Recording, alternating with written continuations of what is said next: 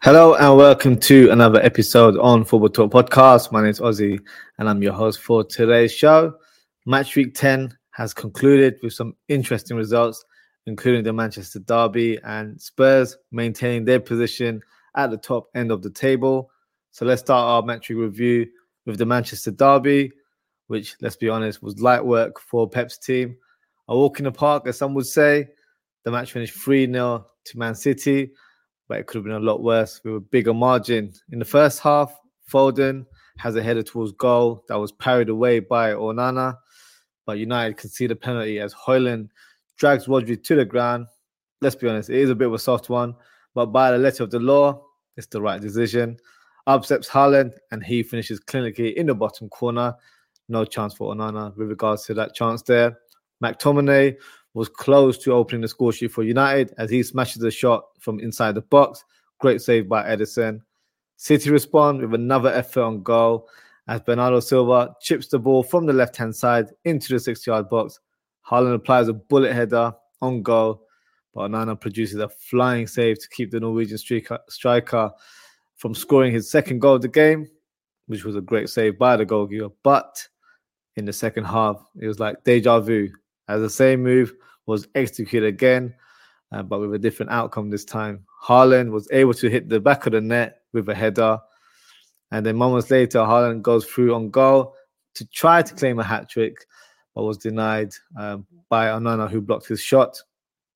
But in the end, City make it 3-0 as Haaland becomes provider by scoring the ball to Foden, who hits the back of the net from close range. So overall, a solid performance from Man City, and a deserved one, to be fair. But from Manchester United's perspective, forget the result. The performance was simply shocking. They didn't really compete or show any drive or determination to make it a competitive game, which is always a worrying sight. And it's normally an indication that the manager has lost the dressing room. Honestly, I think it's exactly the case. And Ten Hag's position as Manchester United manager is certainly under fire. I don't think the team has progressed under Ten Hag. In fact, I think it's regressed and aren't playing with any unity or identity right now. That's a worry as a fan if you're not sure how your team will play when you watch them week in, week out. Whenever United lose, people like Gary Neville always have a point in terms of showing that it's the ownership's fault. Let's make it clear. There are definitely some flaws with their ownership, but this has nothing to do with the result. They hired Ten Hag almost 18 months ago. And let's be honest, many of us, including myself, thought that it was a fantastic appointment. And he was probably the best coach available in European football. He's recruited players that he believes will take United to a new level. So I don't hear that, the manager wasn't backed. He certainly was. He spent the most money in the Premier League. But let's be honest, the reason that United aren't doing great is down to poor recruitment. The manager seems to be calling all the shots at the club. There is no real direction in terms of director of football there. So with that regards, he should be held accountable, not the owners. Gary Neville also makes a point about the philosophy at the club that it's not there and it should come from the top. Well, that actually comes from the manager as well. Prime example is Tottenham's manager, Ange Postecoglou. In such short space of time, you can see the difference in Tottenham's style of play because the manager has a philosophy and identity of how to play football. This is why Spurs fans are loving it right now, and rightly so. They should be jubilant about how their team is doing because Postecoglou has brought back real attacking football to Spurs. This is what was expected from Ten Hag, and quite frankly, he's failed. There's no shame in saying this, but maybe the appointment was the wrong choice, and Ten Hag is just not built for this level. Just like the players he signed as well, with the likes of Anthony, Onana as well. Well, Van der Beek was signed beforehand, but the players from the Dutch league haven't been successful. Ten Hag's famous quote in his first press conference was, "Eras come to an end." Well, it looks like his era as Manchester United manager could come to an end very soon, in my opinion. But that remains to be seen in terms of if that ever happens. Let's go on to the next fixture. Arsenal versus Sheffield United. Another easy day in the office for Arsenal as they annihilate Sheffield United 5-0. The star of the show was obviously Eddie Nketiah, who scores a fantastic hat-trick. He opens the score sheet with a nice touch and a left foot finish. Then for his second goal, he smashes the ball with a half volley into the corner. But the third goal was the best of the bunch as he hits a thunder shot from 25 yards into the top bins. What a way to complete your hat-trick. Arsenal are awarded with a penalty as Fabio Vieira was fouled from behind by Norwood, which obviously was the right call there. So he steps up and scores his first goal of the season. And then Tomiyasu gets a rare goal, scoring from a corner to make it 5-0. Easy work for Arsenal, as I said. More concerns added to Sheffield United campaign in the Premier League, who are still looking for their first win. And honestly speaking, it doesn't look like it's coming anytime soon. So worrying times if you're a Sheffield United fan. On to the next fixture, Crystal Palace versus Tottenham, which ended 2-1 to Tottenham as they made the trip to South London and walked away with all 3 points. Palace had an early chance in the game with a snapshot from Edouard, but Vicario makes a fantastic save to deny the striker. Richarlison had a tame effort moments later. Didn't really go on target. It pretty much knocked the camera behind the goal. So it shows you what kind of impact he had on the pitch. But Spurs managed to get on the score sheet through an own goal as Madison hits a volley across the 6-yard box. And unfortunately for Ward, he wasn't able to clear the ball away and it ended up in the back of the net. Spurs make it 2-0 as Madison plays a through ball to Johnson, who then squares it to Son, and he finishes in style with his left foot around the 6-yard box. Palace did get a consolation goal with a fantastic half volley from Ayew, but at that stage it was too little, too late to make a comeback. This win put Spurs 2 points clear at the top, and what a great start they're having to the season, and they are certainly exceeding everyone's expectations. So if you're a Spurs fan, I'm sure you're saying long may it continue. Next fixture, Liverpool versus Nottingham Forest. Liverpool got the job done as beating Nottingham Forest was quite an easy fixture, I would say, on paper, but I felt like we did a great job in terms of how we performed. The damage was pretty much done in the first half as Liverpool took the lead. Salah lays the ball to Nunez. He smashes it towards goal. Matt Turner parries it away, but unfortunately for him, the ball ends up with Jota, who hits the back of the net. Nice touch from Jota in terms of his celebration as the team lifted up a shirt with DF7 on the back to show solidarity as we discovered the horrible news regarding Luis Diaz's parents who have been kidnapped in Colombia. The latest update is that Luis Diaz's mum has been freed and rescued by the police, but unfortunately there are fears that his father has been smuggled into Venezuela, which is across the border from Colombia. So the search continues as the police and military have been put in place and they are seeking information from the public. So our thoughts up and prayers are with Luis Diaz and his family during this distressing time. And we hope to hear some good news very soon. But back to the game. Liverpool get their second goal as Salah presses Szoboszlai. And then he squares it to Nunez and Nunez hits a left-foot shot, close range. And that was Szoboszlai's first assist of the season, which I find a bit mind-boggling because he's such an important player in the team and pretty much is always involved in the build-up play. But here we are, first assist of the season for him.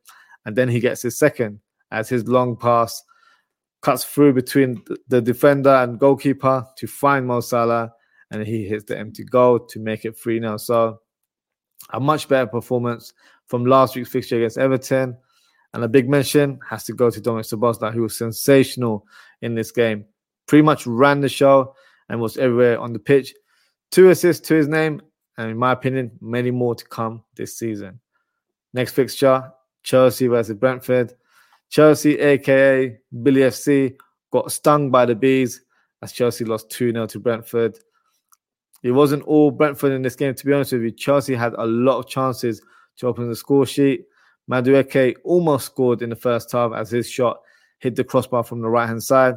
Gallagher also had a pop towards goal, which was saved by the keeper. But Brentford opened the scoreline as Pinnock scores a header from Mbeumo's cross to make it 1-0. Now, in the last minute of the game, Chelsea have a corner and they're trying all their best to equalize, to take something out of the game. The goalkeeper, Sanchez, leaves his goal to try and be an extra man in the attacking half for that corner. That simply backfired as the ball is cleared away and Brentford are on the counter-attack with Maupay running down the middle of the park with pace. Sanchez is trying to run back on his heels, but Maupay finds Mbeumo, who scores a second goal and finds the empty net. So a poor decision from the goalkeeper to go up for that corner. Some may say, it's a tactic that's worked for teams in the past. I think at that stage, it's a bit of a risky one considering the goalkeeper has been on edgy form in the last few weeks and also ended up costing the team in terms of increasing that scoreline. So back to the drawing board for Chelsea, a great win for Brentford.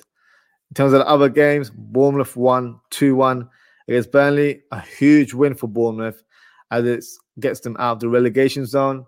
Charlie Taylor scores a fantastic left-foot volley from outside the box to give Burnley the lead.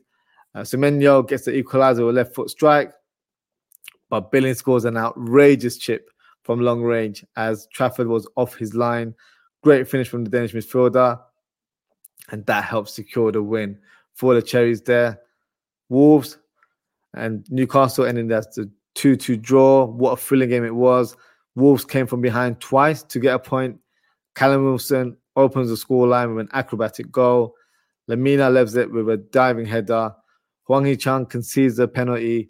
Callum Wilson steps up and just about scores from the penalty spot as Jose Sa gets a big hand on the ball, but not enough to parry it away.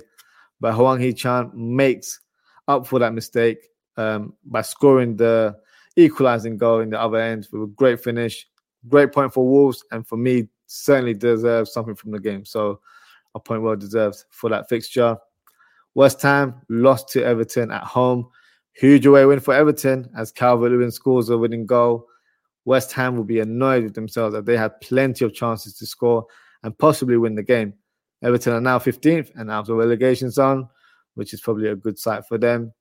Aston Villa beat Luton Town 3-1.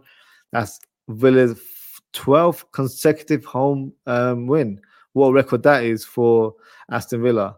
Goals coming from McGinn, Diaby, and an own goal from Lockyer. Villa, I guess, returned the favour with an own goal from the goalkeeper Martinez. Brighton drew 1-1 to Fulham. Points were shared at the IMEX Stadium. Ferguson opens the scoreline with a left foot finish, and Palhinha gets the equaliser with a great finish from outside the box. So that's a roundup of match week 10. Before we conclude the show, we will announce the FPL Manager of the Week, and that goes to Adek Referee, and your team is Manusia Silva, and you managed to gain 101 points this week. So well done to you. I checked the league standing today. You're 150th in our league, so you're towards the bottom half. But hopefully that score will transcend into climbing further up in the table. So we'll see how you perform over the next few weeks. I scored 74 points and climbed up to 60th, which is progress. But for me, a lot of work needs to be done in order to be right at the top. Let's quickly have a look at the league table to see where everyone is currently standing. So top of the league right now is Pasuruan Mania, which is Siamek Soro. So that's a new person at the top of our table. So well done to you. Kinder Buemo is Jake Harrison's team. He's in second place. You've got Ibrahim Rashid, Jordan Smith, Nana Sare, Sebastian Tunick, so Bamu Kun. Huena Malik, who's my missus, so she's doing well for our household right now.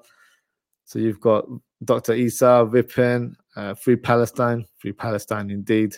That is the message that I will always shout out in every one of my shows. Then you've got Daniel Afalai, Dramina, Cash Me Outside. So, I'm all the way at the bottom here. So, yeah, I've got a lot of work to do. I've got 599 points, and the leader has 661. So, something I can make up if I have a good week, but I need to be a lot more consistent, and I actually need to update my team and not leave it until last minute or forget to do 1 week and then end up missing out on the current week. But, might need to add a reminder on my phone to do that stuff. But that concludes the show for today. So thank you for tuning in. For everyone, if you haven't already, please don't forget to like, comment, share, and subscribe. In terms of upcoming show, a lot going on this week. Tomorrow we'll be doing a match preview show of Bournemouth versus Liverpool as instant away fixture of the Carabao Cup tie. And then I will also be doing an FC24 show tomorrow as well. I'm continuing my career mode journey with Liverpool. So make sure to tune in. And then Wednesday we'll have a match reaction of that Bournemouth and Liverpool game. And then we'll also have a match preview on Thursday as well. So until next time, guys, take care, stay safe, and I hope to see you all very soon. Goodbye.